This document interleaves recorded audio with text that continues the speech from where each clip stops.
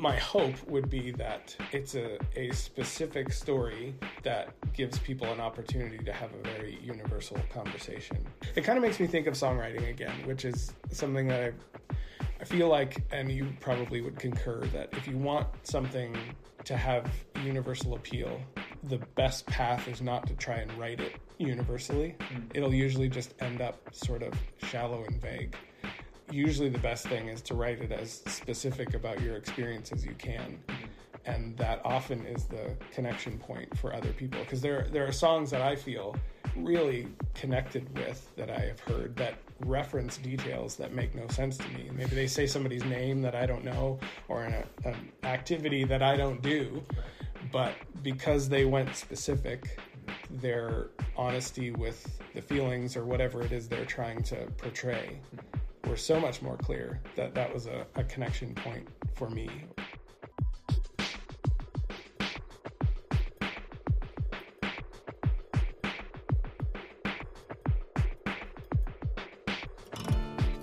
Ladies and gentlemen, boys and girls, podcast listeners of all ages, welcome to episode 47 of the Jolly Thoughts podcast. Today I'm joined by a good friend, a legit good friend, a person that I have been a roommate of and with several times, and a bandmate of and with several times, and he still will actually answer my phone calls. The one, the only, Jeff Summers. Jeff is a local worship leader in the same town in which I live. He's also a pastor. He's also an artist, and he is a children's book author as of pretty much right now. So we're going to talk about his first book that he's just released. It's called Avery and the Special Shoe. We're going to find out the story behind it, where you can get it.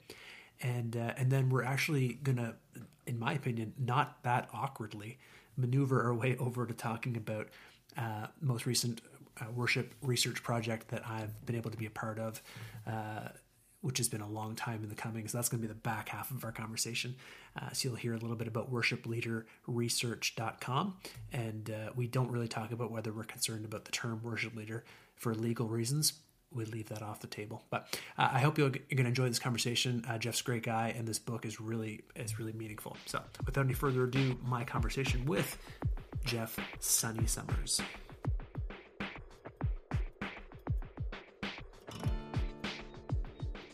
Beat it. I'm not talking to my friend, I'm talking to my dog. This is the first time, ladies and gentlemen, that I've tried to record a Jolly Thoughts podcast in person.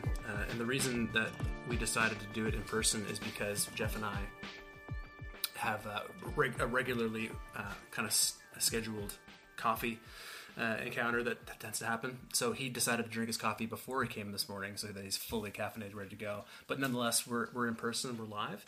And so this is my friend, good friend, an excellent human being all around, Jeff Summers. And we go way back and have lots of things that we could easily talk about. But the thing that we want to mostly talk about today, focus on largely, is the book that he just released. Now, we're recording this on April 13th.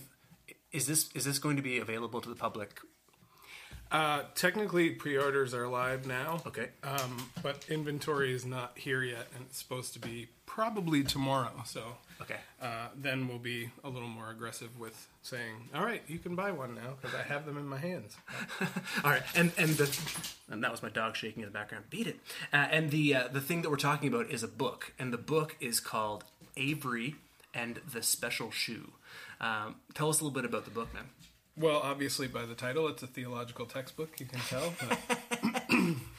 But no, it's a children's book, and it's a story, I don't know, about or inspired by my daughter. And kind of, she wears a brace, and we can talk about the whole story however you want it to unfold. And ever since she was little, we've just called it her special shoe. And I've always kind of been a goofball storyteller with my kids, and making up bedtime stories and that kind of thing. So as the story unfolded, which I'm sure we'll talk about, I just decided that I wanted to have a story to tell her about this shoe that she wears. And then when I got it finished, I thought, maybe somebody else could see themselves in this book too, or it might be useful for other people to try to have some discussions about it, about stuff that makes people unique. And so I just decided to see if I could make it a real thing, I guess. Well, job done.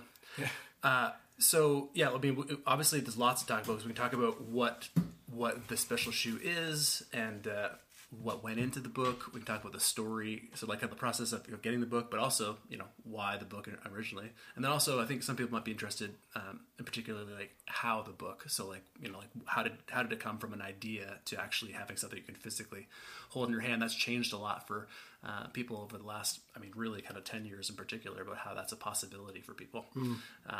But let's start at the beginning and say, so Avery is your daughter, right? You've got a couple of kids, and Avery is your youngest. She's your daughter, and there's a reason that she ends up wearing the special shoe. So what is that reason? So I guess when she was, when she first started walking, so she was probably 1 and change, or a little before 2, somewhere around there. I would say but more my wife Andrea started to notice something in her gait when she was learning to walk.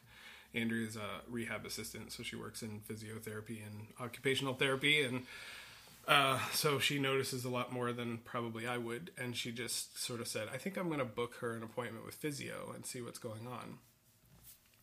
Short story long, she was diagnosed with CP, cerebral palsy, at that age. And so sitting in the room when they first say that, for me anyway, like the floor fell out of the room, because I didn't know anything about it. I knew a couple of people who I'd met with that diagnosis and what it looked like in those cases. I had no idea what to expect, and I didn't know if it was progressive or any of that kind of stuff.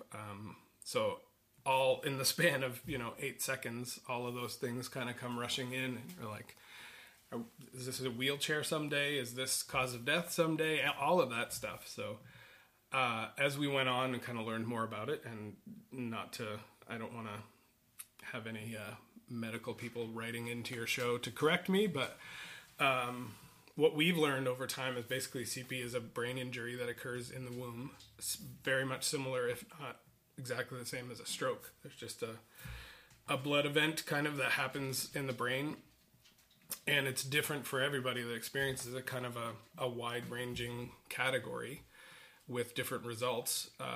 In Avery's case, she'd be what they would call hemiplegic, so it affects one side of her body, very similar to somebody who had a stroke.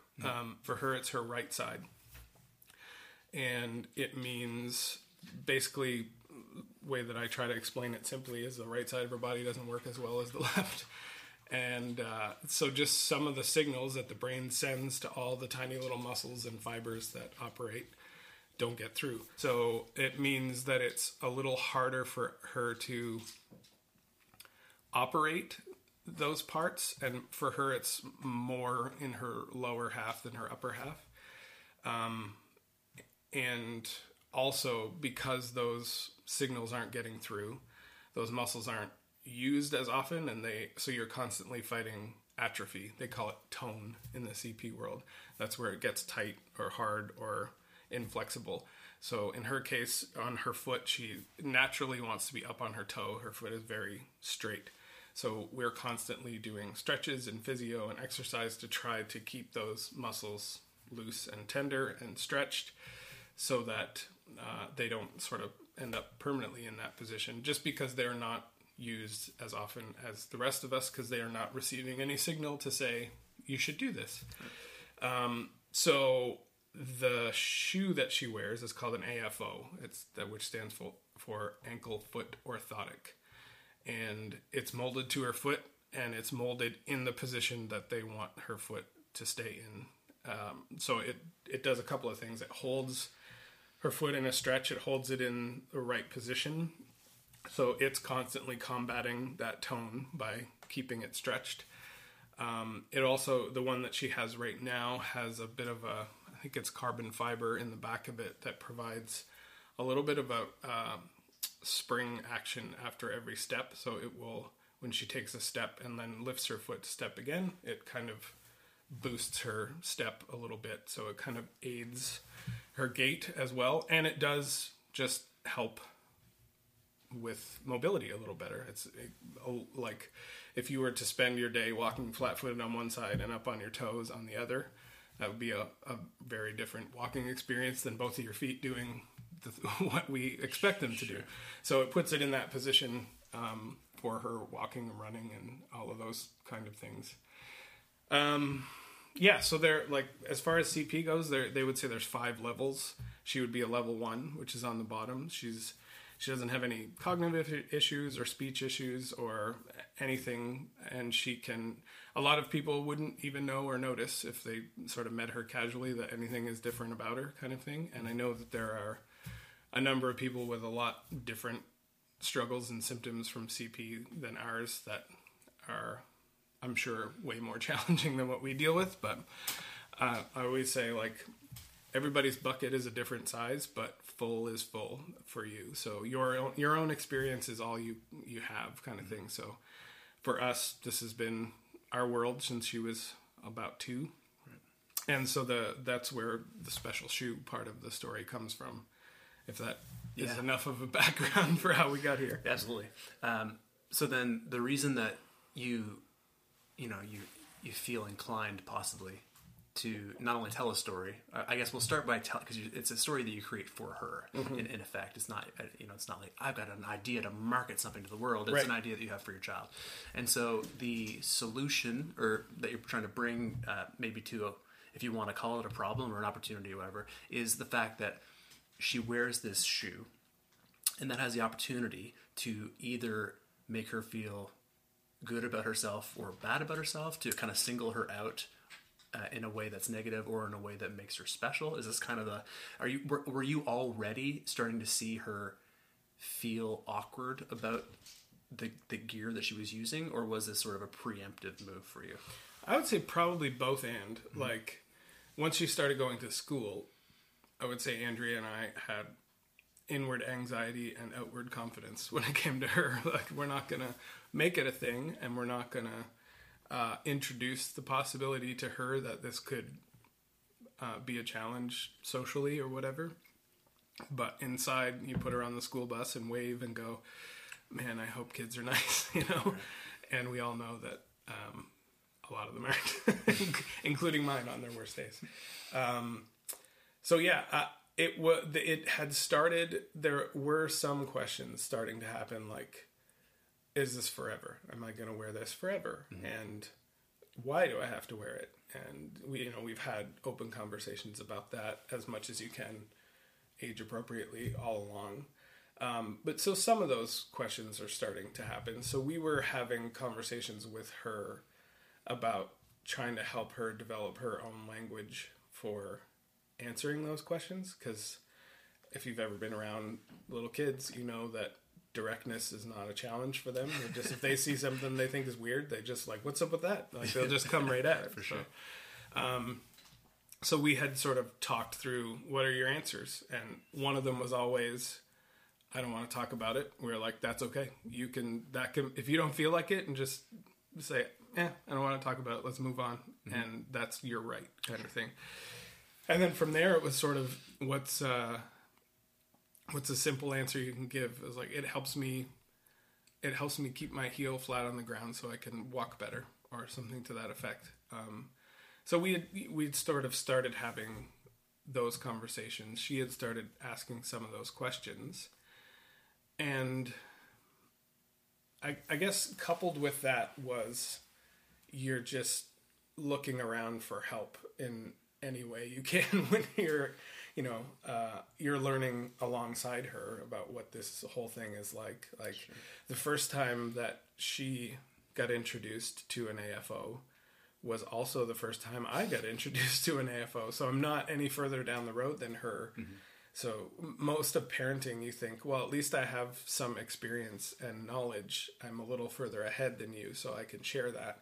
In this case, we're kind of, well, let's figure it out together, Mm-hmm. So with other things that kids deal with, we've always found it useful to find a good book that we can all read. Like if somebody's having anxiety about something, or something about growing or bullying, or whatever the issue happens to be, there oftentimes is a great kids book that you can use to sort of anchor the conversation or that kind of thing. I didn't see one that was sort of uniquely tailored to this situation kind of thing. So I just thought, well, I'm a story guy. Like maybe I can make one that would help us have the conversation and then help her sort of see herself in a story somewhere. Mm-hmm. I feel like that trend is happening a lot now, and that representation is happening all over the place. And it's not uncommon to see every kind of kid and person in kids' books, or even in adult television, or whatever. But just our sort of unique, specific situation, not necessarily there. So I thought it would be great if there was something where she could see herself. And then further that, I thought, well, if it went well enough, like maybe it could be useful for other people, other kids, for example. How quickly did you get to that idea? Like I guess in the process, like, were you already? I mean, because you're an illustrator who, I mean, you do physical, but you often in the last little while have spent most of your time probably in the digital realm. Mm-hmm. So are you already thinking? So, like, you know, by the time she's 5 or 6, you have, like, a storyline in mind. Have you already started doing sketches? Like, what was the actual kind of, like, how quickly was this, well, this could actually be useful for somebody else as well? Yep. I did start out thinking, I'm just going to make this for us kind of thing. I had done a book for her brother where when he was little and learning to talk like a lot of kids, he had a bunch of weird pronunciations for different words that we thought were cute and funny. Right. And we thought, I don't want to forget these, you know, so I just made this book. His name is Rowan, so the book is called Rowanese, and it was just a glossary of terms of the stuff that he said. So I just drew little pictures of spaghetti and wrote Sugabee, which is what he used to call spaghetti, or and what I will always call it now. Right. So I just had this, and I just, you know, I sent away to some big box store I can't even remember that would print photo books, and just got 3 or 4 copies, you know, a couple for his grandparents and whatever, just as a keepsake for us kind of thing. Mm-hmm. Which I kind of thought, oh, I'll do that for this too. Once this story is done, maybe I can just illustrate something and get a copy made for her, and she could bring it to school, or that sort of thing. So that was where I started. So I was picking away at sketching and doing some stuff for sure. And I guess once it got finished, the story end of it, and I showed it to a couple of people, there was sort of there was good feedback, and then like, maybe this really could be a thing, and I wonder if it would be useful to the folks at the rehab center that she goes to in Fredericton, that they could, you know, share it with families there, or the orthotist that she goes to, and that sort of thing. And so the idea just kind of evolved from there. And then I had a struggle with being able to execute the illustration to a level that I felt like I didn't see my own drawing anymore. You know, you're a songwriter as well, as am I occasionally. And I feel like when you really, you write a song, there comes a point, if it's a good enough song that you're happy with, that I guess the way I would describe it is like, you hear a demo back or whatever, and you go like, oh, it sounds like a song now. Like, it doesn't, like, I get to have a separation from... I can no longer see the chisel marks that I was making. Right. I see the actual It's thing. like, oh, it exists as a thing, for good or for ill. It's a thing. Right. And I couldn't get to that point with the illustrations. As that's the experience that I was having, is like, I still see my own handwriting all over it kind of thing. So then I had Megan Smith is she's from, I guess she's originally from Ontario, but she lives in Halifax, is a singer-songwriter, and who I had always sort of known through music circles and enjoyed her stuff. She's got probably a number of people in our area would know It Snowed that Christmas song. It's pretty hard to break into the like Christmas standards thing, but that one's pretty close. It's a true. big one. It has done very well. She won a Juno for Best New Artist a few years ago. She's ECMA winner, and she's got a young family too, and has been spending a lot more of her time in the visual arts world. So I had been following what she was doing because I liked her art too, and we'd interacted maybe a few times online. And I had seen she illustrated another children's book, and I was just like, maybe I could reach out to somebody else to take a crack at this, and also could be a cool connection, both local, both East Coast Canadians, musicians, whatever. So I sent it to her and was like, I don't know what you think, but would you be interested in this at all? And she grabbed a hold of it right away. I was like, I love this story. I love the story behind the story. I want to do it. Let's go, kind of thing. So then I was like, oh, here we go. I guess this is going to be a real thing. So, right. Because that kind of upped the level of responsibility almost to the project. At that that's point right. In time, Yeah. It's not just for your grandparents anymore. Yeah. Mm-hmm. Yeah. So then you're starting to think, is this a real thing that other people might be interested in? And I guess I'm going to find out if we're going to go this route. So right. It's interesting. Have you ever noticed that it does seem like there aren't a lot of author illustrators? Yeah. Is that just I don't know if you put much reflection into that, because you are a very good drawer. You can do the drawings. You done draw good. You've done you do very, very good work. But for some reason you weren't, like, it wasn't even just that you were like, you wanted to bring this to the next level in terms of like, I want to make this marketable. Before that, you were just like, well, I don't seem to have what it takes to make this come alive. Why do you think that might be the case? I don't know. I think there probably is, like, there would definitely be some space between Megan and I skill level, like, candidly speaking. Sure. Like, she's better at it than I am.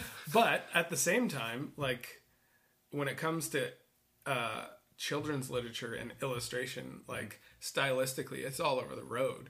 And to say there is no objective skill standard, because some of the like really crudely drawn stuff is done on purpose and comes out really great, right? Like kids are obsessed with like Diary of a Wimpy Kid or whatever. And right. It's like that would I almost can do that. Right. So like you say, it's not as though you have to necessarily be, I'm trying to think of a famous artist right now, but anyway, you don't have to be great. Yeah, like a Dave Pilkey that does Dogman or Captain Underpants or whatever. Like those are right. almost intentionally meant to look like a kid drew them. Right. So there is, room for that too. Right. I think it was, I don't know. I think the struggle for me was just I wanted it to feel like a real book, and I couldn't not see something I drew every time I looked at it. Right. And maybe that's just me. And maybe if I, pursue this further or do it again, it may end up that I actually do give it a crack one of these times. I did find out in part of the journey into publishing a book, I guess, is a lot of traditional publishers want to choose the illustrator for the book. So I had already had the relationship with Megan, and we were well underway, and the sketches that were coming back I was really happy with, and it was great. And I thought the story, the connection between the two of us was good. And then started having some sort of initial publishing conversations. And then what I found out quickly was if they like your manuscript, they're going to tell you who's going to illustrate it. And most times they're not going to let you decide or bring a package deal. Now, maybe if you're Robert Munch, you can go say, this is how it's going to go. Marchenko or best. Yeah. But for somebody starting out like that I wouldn't necessarily get that choice. Right. Interesting. So before going a whole lot further with that, I just decided, I think this is how I want to do it. To self-publish it, essentially. With this person and with this. So if that means traditional publishing is not necessarily an option at the start, then so be it, kind of thing.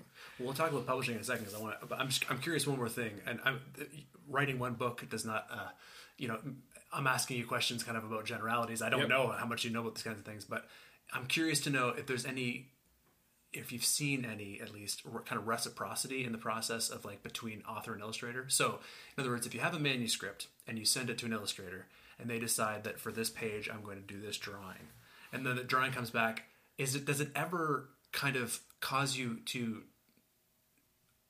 reevaluate certain word choices that you might have made? Like, can you see how that is something that could be part of the process? So like if they come back with a drawing that's like, oh, now instead of saying exactly like this, maybe I want to tweak it to say a little bit more like this. You know, it's almost like a ping pong process in the creativity. Yeah, I could see that happening. I don't know that it did in this case, because I kind of hammer and tonged the story for a long while. Like, I'd have to open my phone and look at my notes app to see when the file was created, but it's probably been 2+ years since the idea started till here. And it's pretty, like, this book in particular is pretty spare. So like you're not like, there's not tons of like, it's not an Alice in Wonderland where you have paragraph on paragraph. It's like, you know, very kind of like, so you have to, every word is kind of like pretty loaded, right? Yeah, that's how it's done. And I kind of it rhymes and it has sort of a Dr. Seuss lilt to it. So I'd sort of given myself constraints that word choices, this one might be better, but this one has the right amount of syllables. So what do I do here, you know? And how do I keep it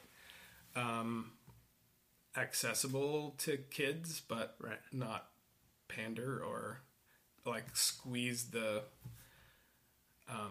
beauty, creativity, like turn a phrase out of it just to try to keep it simple, or all of that kind of stuff. Yeah. So I guess to get back to your question, I definitely could see that happening, especially if like I've got wheels turning on a follow-up that kind of is more connected to her brother. It's only fair, I guess. But and in that process, I could see like I'd like to work with Megan again. I haven't talked to her about it yet, but if that was the case, for example, I could see this time, you know, sending her an outline and saying, send me back some sketches of what you see when you read this or whatever, and doing that more in tandem. Right. Whereas this one was kind of done and then illustrated. Some stuff did happen that sort of changed perspective of it for me. Like, like she brought an angle to it where kind of throughout the book, once Avery puts on the quote unquote special shoe, there's always this sort of kind of whimsical thing happening around it visually. Like there are little butterflies or stars like sort of wrapped around it. So it always has this sort of imaginary magic connected to it. Mm-hmm. So, you know, when she's trying it out and trying to jump like a bunny, she has these sort of like a hint of bunny ears that come up over her. Or she's riding her bike, there's sort of a rainbow following her. So so she brought that. So that wasn't preloaded? That was something she was like, she basically just said, I want it to seem like there's sort of a hint of magic connected to it. Because the book sort of sets it up as her discovering this thing as this mysterious shoe I found in my closet. What does it do? You know? So those kind of things were cool to see happen, for somebody else to read it and say, this is what happens in my brain when I read these words. So yeah, that's fascinating. I mean, I feel like I could spend just like another hour just asking questions about that. We won't though. So it's self-publishing then. So, or publishing in general. Mm-hmm. So what are some so now get us across the finish line to where we are today. And then you can maybe mention a few things that you learned along the way. You've already mentioned one about how next time I'll have the conversation with my illustrator before I necessarily pull the trigger on it. But yeah, so now you've gone ahead and decided to do a self-publish on this. Did you do a Kickstarter? So what I actually ended up doing was a lot of help actually from my sister Jillian, who kind of lives in the events, promotions, marketing, that world. And so she jumped in early and was like, let's do this thing. You know, she did her thing. And so we did sort of like a soft or offline fundraising investor support to try to fund some of the illustration costs and the production costs and that kind of thing. So I didn't actually ever sort of take it public and crowdsource it necessarily. Mm-hmm. We kind of went strategically after a few people who we thought might have the means and the heart to want to be interested in it. So like I would say 3/4 of the way to the full cost, we sort of funded ahead of time, so we would have a place to start at least. So that was the route that I took in this case. Right. But could have just as easily done the same thing and made it public and sort of pre-sold. It's what it seems to be like what a lot of people are doing, but it's not the only way across the finish line. What did you use for a publishing source? Like how are these books now physically in hand? There's a bunch of different options, obviously, and again, not an expert, but I have done. If you're listening to this and haven't done it before and are thinking about it, I maybe have done more Googling than you, and that's about it. But so one of the options, like you can self-publish through Amazon. They have KDP, it's called Kindle Direct Publishing, and they basically print on demand for you. So somebody goes and makes an order, they print the book and send it to them, which is pretty slick, convenient. Obviously, they take a piece of the pie on that end, but also the only option with KDP is softcover paperback. They don't do hardcover books. And I, from the get-go, had just had it in my head that I wanted it to sit on her shelf and keep up with all of the other quote-unquote real books there. I wanted it to be a hardcover book at a certain size that looked like the other books that she loved, sort of thing. Sure. So I had my head set on hardcover. So I explored a few options. My preference was to, as local as I could be, like concentric rings, like what qualifies as local. And so if you want to go to China, there are a lot of options, and they usually are cheaper. There's a ton of, and there are a number of brokers that would say work out of a Canadian office and will connect you with a publisher after you describe the project and say, you can get it printed here, and they'll sort of broker that deal for you. I ended up with a company that is just a book printing company, and they're out of the Montreal area, so they're in Canada. And part of the reason I like them is I looked at some samples of stuff that they've done, and it looked good. And also they will do a lot smaller runs than other companies. So if you just want to order 100 copies, they'll do that, where others start at 2,000, 5,000, or 10,000 kind of thing. So if I have no idea how this is going to go, and I have very little money to start with, like that can be a little prohibitive.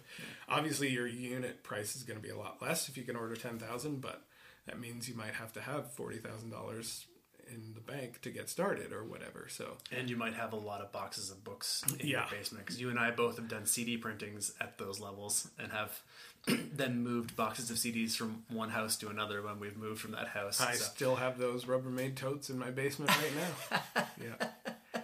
That's good times. Yeah, so I ended up with these guys from Montreal, and they, so far so good. I have my proof in hand, and then the others are supposed to arrive this week. I'm looking at the proof right now, and it is absolutely beautiful. So it's really, really, it looks great. I can't wait for my own daughter to read this.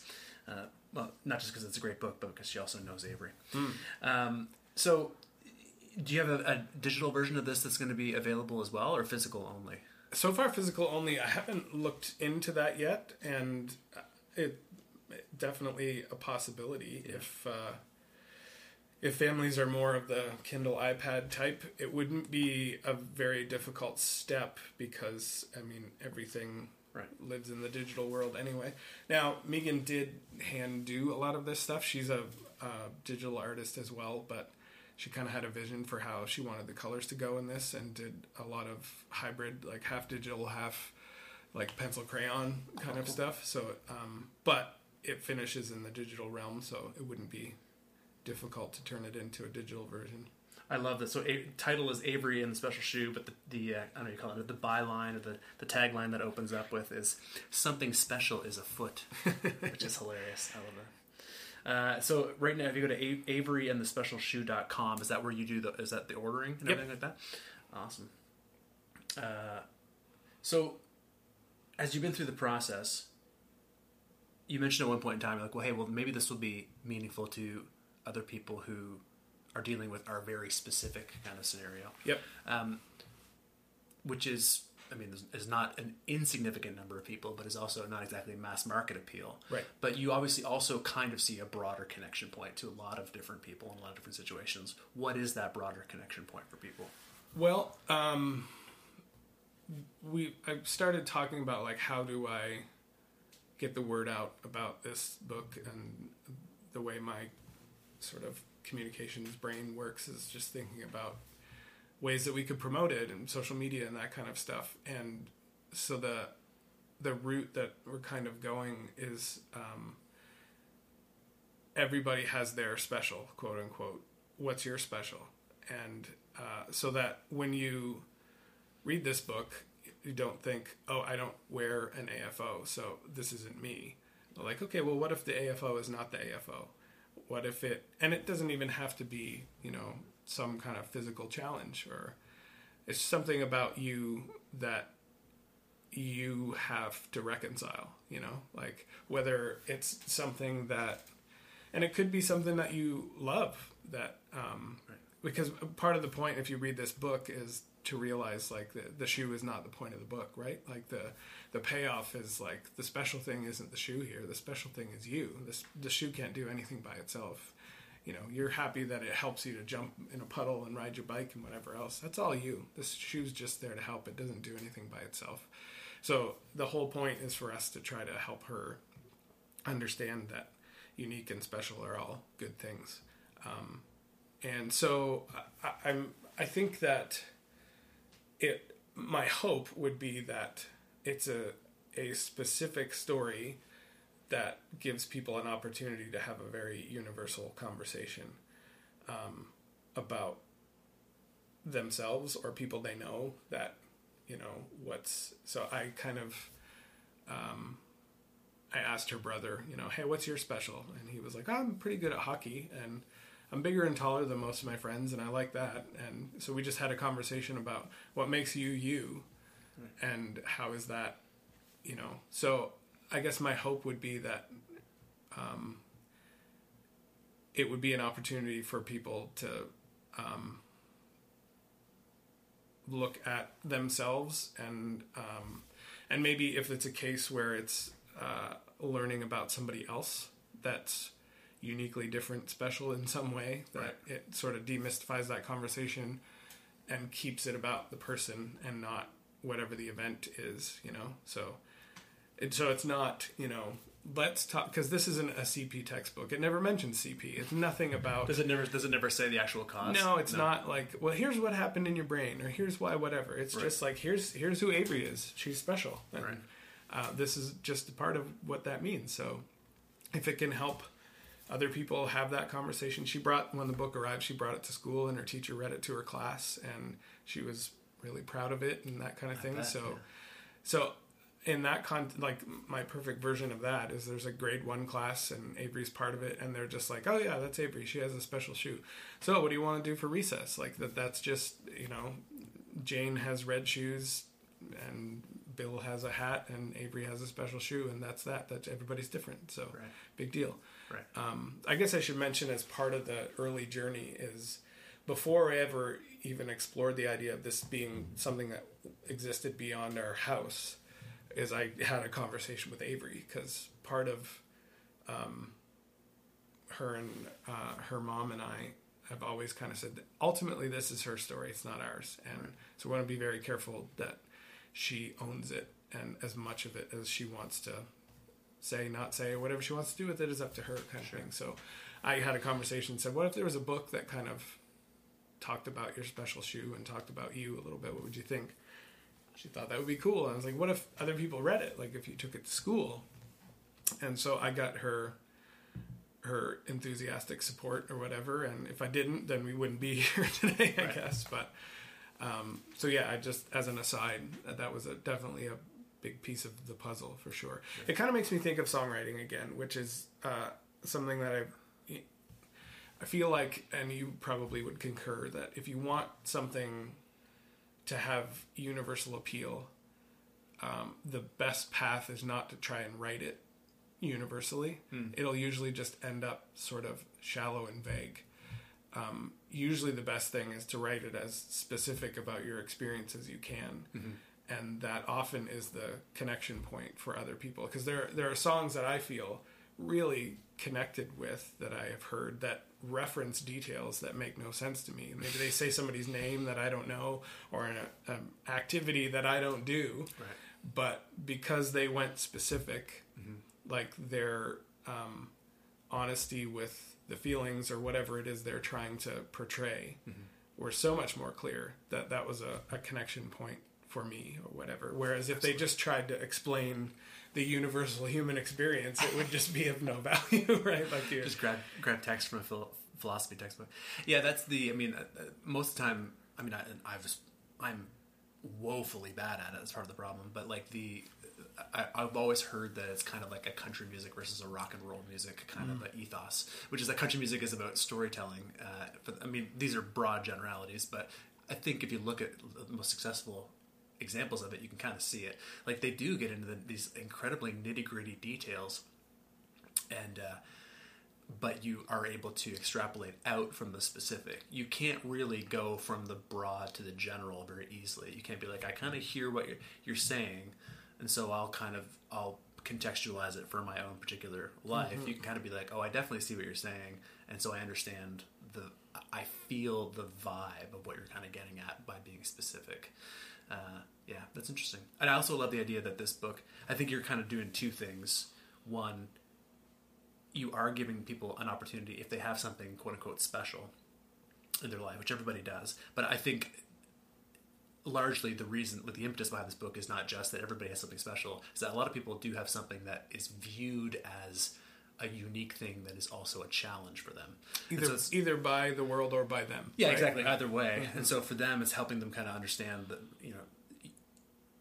demystifying that in some respects, I guess, for them. But then the second thing is that it demystifies it for other people. And so even if Rowan, you're viewing your special thing as being a little bit taller than everybody else and being good at hockey, that's not likely going to get him in a lot of hot water or make him be looked down upon by other people. Right.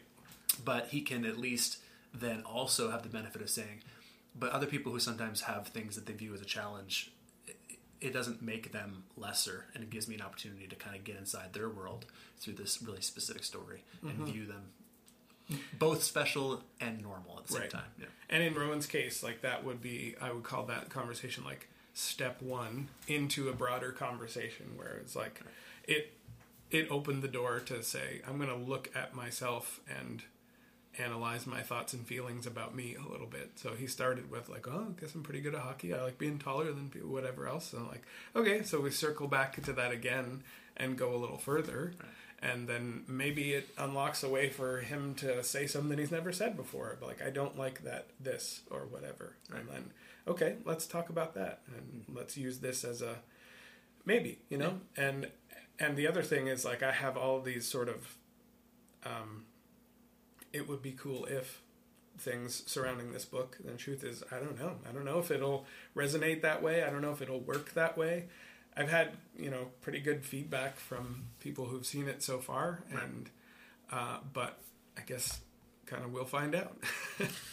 Well, like I said, you definitely are going to want to take a look at it. And I think that if you have a young person in your life or anybody, you're most likely connected to somebody who is a young person in your life, and Christmas is always coming. So AveryandTheSpecialShoe.com.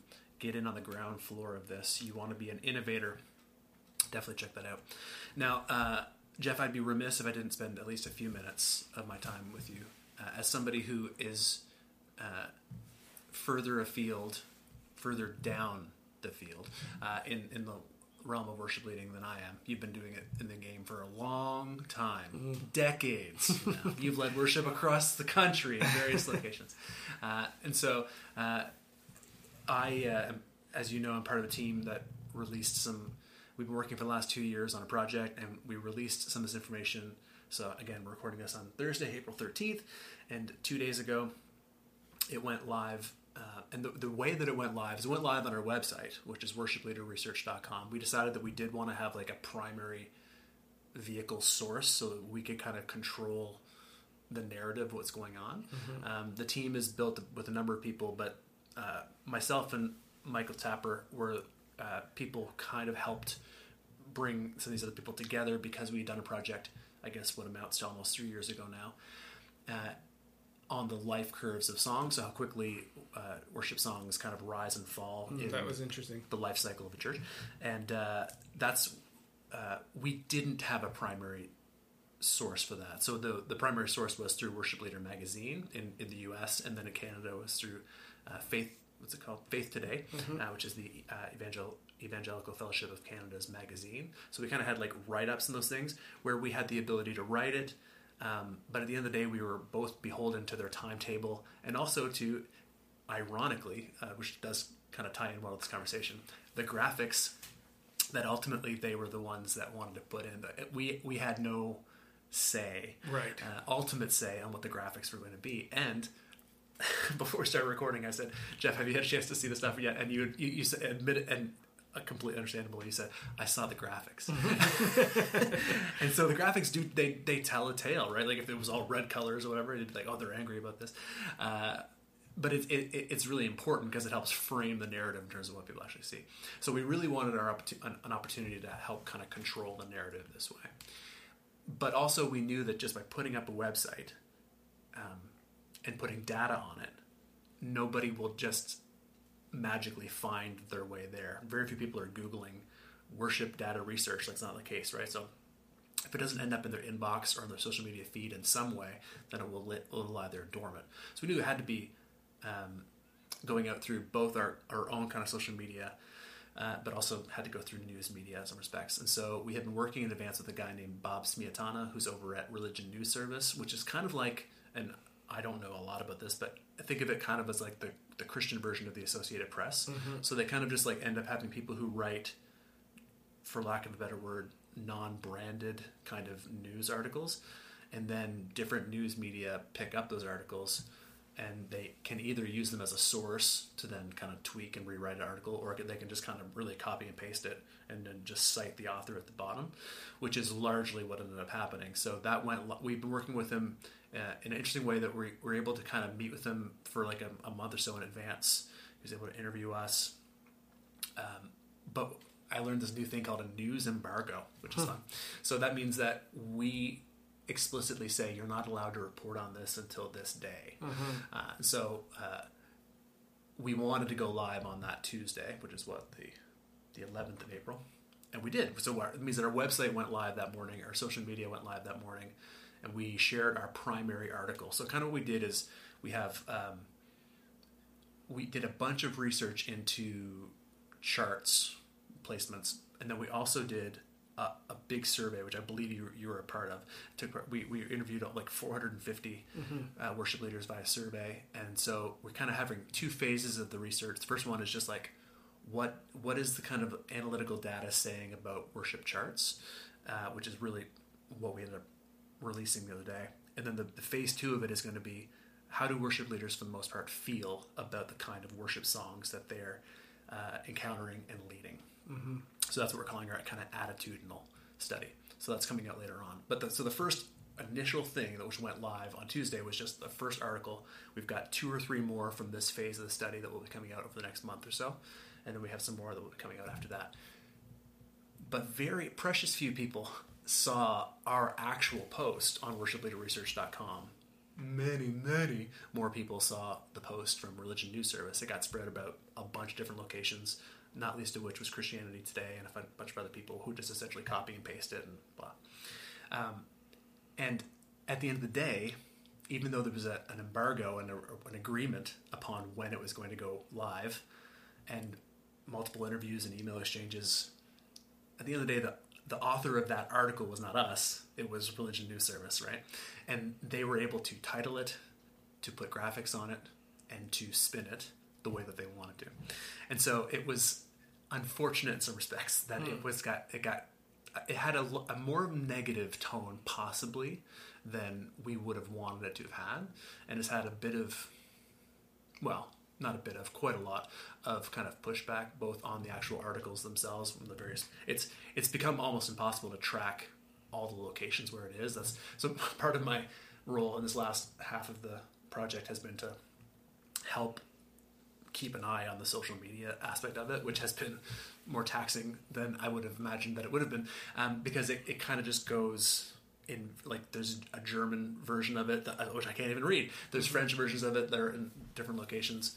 But at least in the primary locations, we're able to see the tenor of the comments are a little bit wild. I think in some respects, at the very least. And I think it's partially because they didn't read they didn't actually read our article. They read the interpretation of our article, with the headline of which was something like, in various ways, because what they'll do is they'll take the initial article from RNS, but they can retitle it. So different people are saying different things with the title, the content being the same, but it's often saying something like, if you think that all modern worship music sounds the same, it's probably because it does, like those kinds of things. And the initial finding was that we got a chart from, we looked at charts including CCLI and praise charts. So we had done a lot of work with CCLI in the past, but we found that was kind of like, it is only one sliver of the world. Like, not everybody uses CCLI, which we acknowledge going into this. But then also the Planning Center charts, the praise charts. We wanted to get access to Planning Center stuff, but we couldn't quite do that. We thought it would be a little bit more robust because there are different kinds of churches that use that. And so we looked at the top songs from both of those and figured out which ones they're overlapping. And then we only looked at the decade between 2010 and 2020. We wanted to kind of get it, and that means songs that were released during that time. That's something else, because a lot of people were bringing forward exceptions that were written before, and calling the study into question. But we looked at just songs that were released during that decade, and then songs that highly top 25 from both of those, so the crossover between those ones. And so the idea being that there were 38 songs, and that 37 of them were able to be traced back to 4 kind of like megachurch movements. Now, that also meant that I think there was 5 or 6 or 7 of them, those songs, that had to be, there was some work that was done to trace them back to that. So 2 kind of major pushbacks that came were, hey, what about In Christ Alone? Like that one particular song was mentioned a number of times. And we kept having to say, but that was not released during that time frame. It was an older song. But the other one was, hey, what about Waymaker? What about Build My Life? That was not written by Bethel. That was not written by Passion. Accurate. But the point is that the way that we've looked, the songs were actually pretty old. Like both of those songs in particular, we're able to do this work for all of the exceptions that were brought up. They were written well before they started to chart. They started to chart when one of these churches in particular recorded a cover version of that song, and then immediately after that you see them hit the charts. And so the idea is that these churches have platformed that song by including it in the rotation. So they're not the writers of it, but the writers themselves benefited from the platform of these mega churches. So those are nuanced conversations, both of those things that didn't really fit very easily in the headline that seemed to be some sort of angry. And the other thing is, we actually aren't angry about it. There's no value judgment that's being made. It's just being like, this seems to be something that we have noticed. So lots of people are, one of the funniest comments I saw was, the Psalms didn't have a lot of authors either. Solid point. And it was like, man, I mean, Bible drop. What are you going to say with that, right? And so it definitely has highlighted the fact that it is a lot easier to look at graphics and headlines than it is to read even a pretty condensed article, because every time when we just referenced back to the methodology that we had, it either stopped the conversation or now I understand what you're doing. So just like we have these initial gut reactions, and I do the exact same thing. I read headlines. I don't have time to read news. You kidding me? I go on CBC and I just kind of scroll through headlines just to get a gist of what's going on.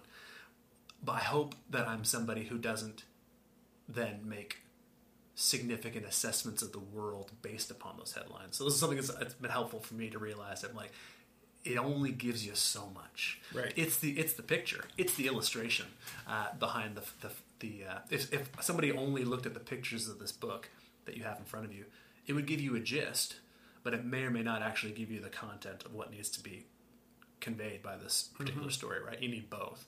So understanding that kind of like before you develop deep personal feelings about any particular topic. Just try to actually engage with the topic as it needs to be engaged with. And then the other thing is that it shows that people who are in this, I mean, some people who are listening to this are like, I don't care about this at all. But if you're in the worship world, it seems like a lot of people really care about this.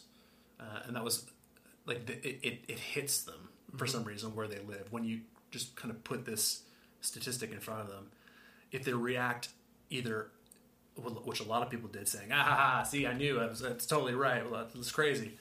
Whereas a lot of people are like, why are you trying to tear down these church movements? Like, why are you a deconstructionist or whatever, all these kind of, it's like, and this is just by presenting data. So it shows that people are very deeply invested in how this happens. And so I just wanted to take a few minutes to, air that dirty laundry a little bit here. Sure. Because it's real and raw. Because, it's just beginning, right? We're going to have more stuff that comes out. But I don't anticipate that you have necessarily that you have to have anything to respond to that. But I'm obviously always very interested in your wisdom in general. But you, as I said, you have a lot of experience and a lot of thinking in this world. So if you have any thoughts that you want to hop in on, we've got a couple minutes left that we could do that. But yeah, I mean, I think you're right that like the whole, like, just across culture, the clickbait thing is, everybody is reading a headline and forming an opinion on stuff that isn't actually the whole story. Like, that certainly is happening in more cases than this one. And I do look forward to actually taking the whole thing in. But as I was kind of flipping through the infographics I had a bunch of reactions. One of them was whatever the opposite of surprise is, I guess. Like, it was sort of, I'm sure you guys had the same experiences. Like, we have a hunch, and it was confirmed with a few interesting things. But also now we have the empirical data to sort of show what we all wondered was the case or whatever. I think like, data is kind of neutral, right? It's supposed to be. So you guys collecting that and making it consumable, I mean, I'm sure you have theses connected to it and thoughts that you would extrapolate from it and opinions and stuff, but generally speaking, like, the headline of this is supposed to be, here's what the data says, and then all of us together are meant to go, okay, so what? Like, what does that say? What do we need to do with it? And so some of the initial questions that were coming up for me as I was reading it was, I guess the first one was like, am I surprised? And does it track with what I thought? And for the most part, I guess it kind of did. And then I was kind of like, does this not matter, but what do I need to do with this as a local church leader? And there's a bunch, it seemed like there was a bunch of coins that popped up that had two sides. One of them would be, on one hand, I was like, it's sort of a unique, if we want to look at it this way, it's a unique point in history where if we want to lift our heads up and look around a little bit and realize that, like, the global church is singing a lot of the same stuff in a way they probably never have through the course of history, that and there can be some upside to that, to just think that, like, there was a hymn book, sure, but now in a way that we probably never have, or like on a Sunday morning, our congregation is singing the same words and the same song as a church in Texas and Spain or in wherever, in a lot of cases, which can be pretty cool and unifying if you think about it that way. I guess maybe the other side of the coin is obvious by that statement too, which is it puts a lot of responsibility in few hands in that regard. Like, if we are all going to,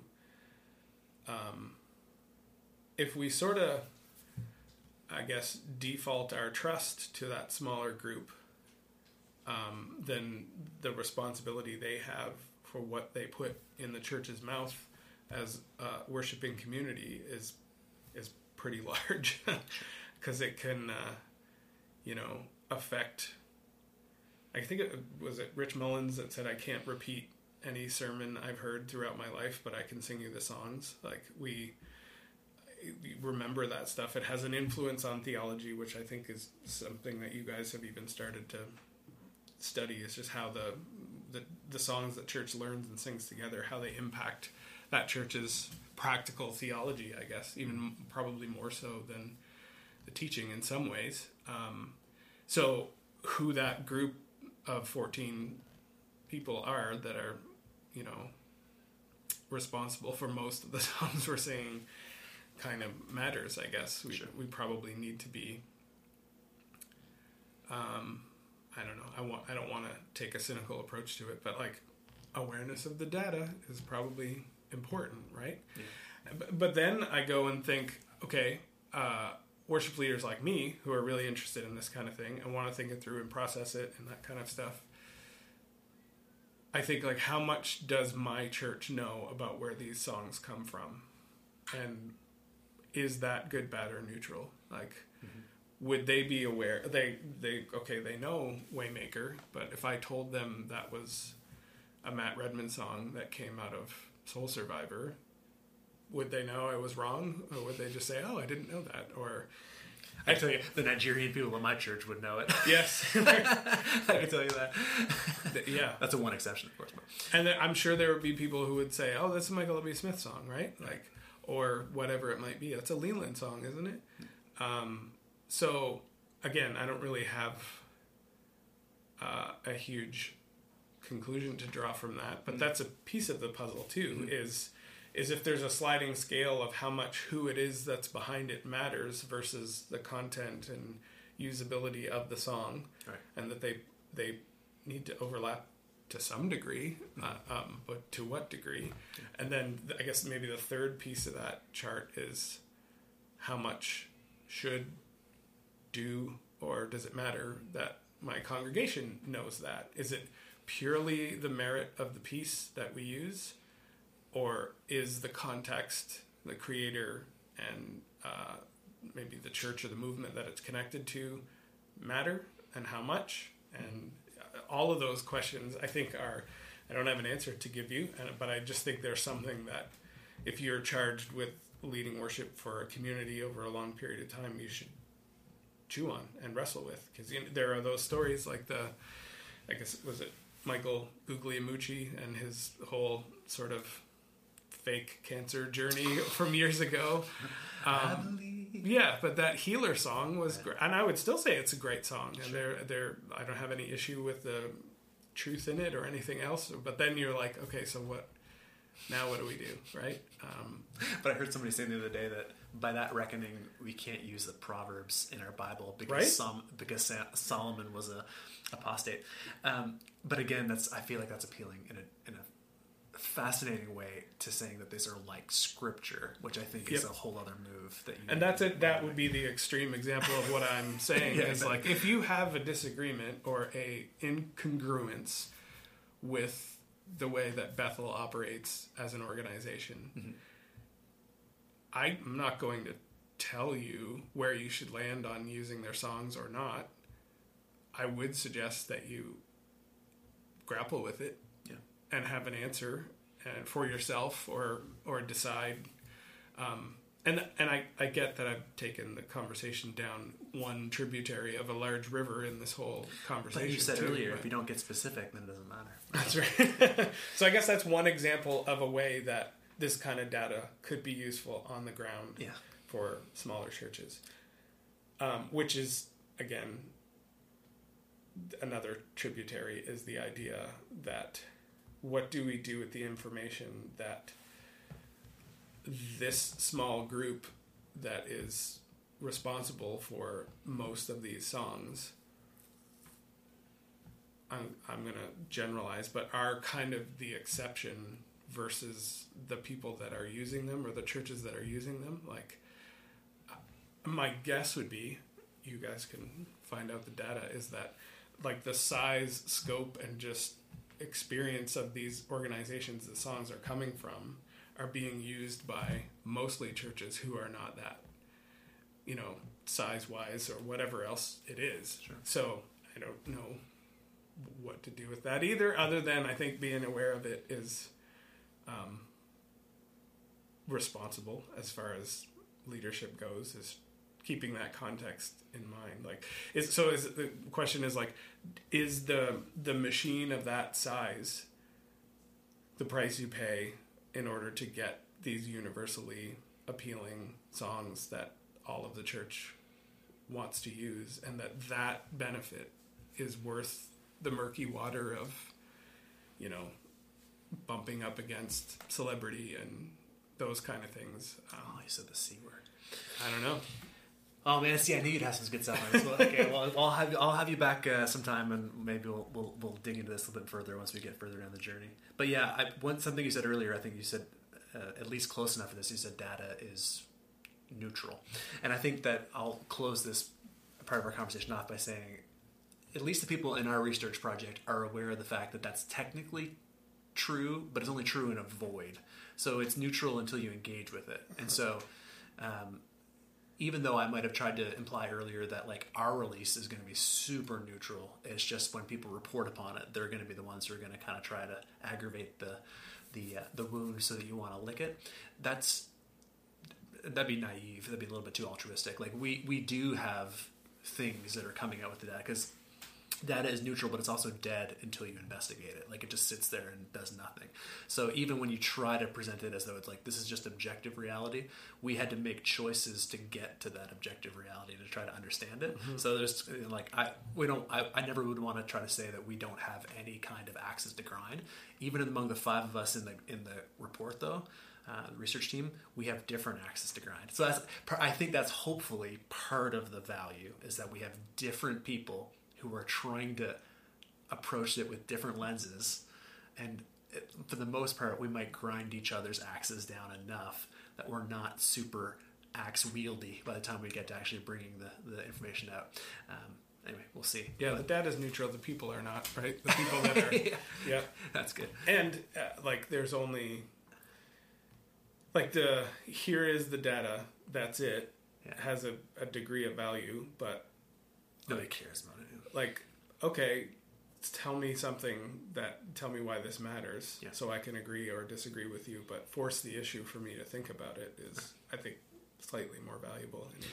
I think it's funny, too, that, I won't get a chance to say this in our public posts, but I can say it when I'm doing conversations like this, is to people who say, that we're just trying to burn it all down and we don't care about the system, whatever. Like, if they could look at the songs that I led last Sunday at my church, they would see that there was a Hillsong song and a Bethel song and a hymn. Like, I'm a user.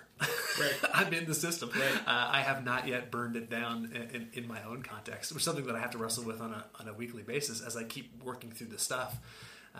But I don't think it's as simple as just, well, now if we see this, we have to then go ahead and make some sort of a macro global change. Like you said, it's conversations that help us to try to understand. I mean, each and every one of us are just parts in essentially a broader system. Right. I don't think we want to think of the church as a set of systems, because that kind of we'd rather think of the church as the bride of Christ, which it is. She is. But we're also systems. Right. So understanding how the systems work together. Yeah, and if your sort of reaction to scrutiny, which I'm not even implying is what you guys are doing necessarily at this stage, is that sort of defensiveness, then might betray some insecurity that might be worth exploring there. Sure. Too, right? Like, if I have 100% security and clarity about some aspect of myself, and somebody, takes a dig at me, that I'm able to just say, well, I know that's not true. I don't need to get wound up about it. Right. But or I could say, well, let me explore that, because I'd want to know if that was true. I guess that's what I'm saying is, sure. Maybe sure, you're chastising me. That's fine. I get it. Or it's just if the pipes inside the wall were leaking and somebody was like, I think we need to cut this piece of drywall out to get a look at that. Right. In that situation, the person who says, stop it, I love this house, leave it alone, it's going to be fine, is the crazy one, right? Like, right. It's not fun to tear out a piece of your wall and have a look around. But if you really do want it to be better because you love the home, right. like, let's have a look at the pipes and see what's going on. And again, time will tell. We're talking about maybe more of the perception of your work than actually the tone of your work or whatever. Right. But even if it was what people are commenting and online, like, wouldn't that be okay too? Like, wouldn't you want, like, every time I hear some popular non-religious, I guess is the word I would use, like a podcast, for example, a conversation drift into church, religion, Jesus, or whatever, I am like, turn it up to 10. I want to hear what they say, what the outside take is, or what the neutral take, or what the antagonistic take is. Like, not because I'm anticipating that it's going to necessarily sway me one way or the other, but I want to hear the conversation. I want to know what the critiques are. I want to see where the blind spots are and that kind of thing. So this is not that, but it's the same category, I guess, is like, I want to know, like, and I want to be at least forced to think about it myself. And if I don't land in the same conclusion, fine. But now at least I have thought it through myself. So yeah, I'm looking forward to reading the rest of it as well. You're going to read that, and I'm going to read Avery and the Special Shoe, written by Jeff Summers and illustrated by, it's Megan Smith. Megan, she told me when two vowels go walking, the first one does the talking. So there's a great YouTube video you can look at. When two vowels go walking, the first one does the talking. Speaking of country songs, I will never forget it. My wife is an primary educator, so I don't remember the teaching, but I remember the songs. Jeffrey Charles Summers, thank you very much for your time today. Thanks for having me, man.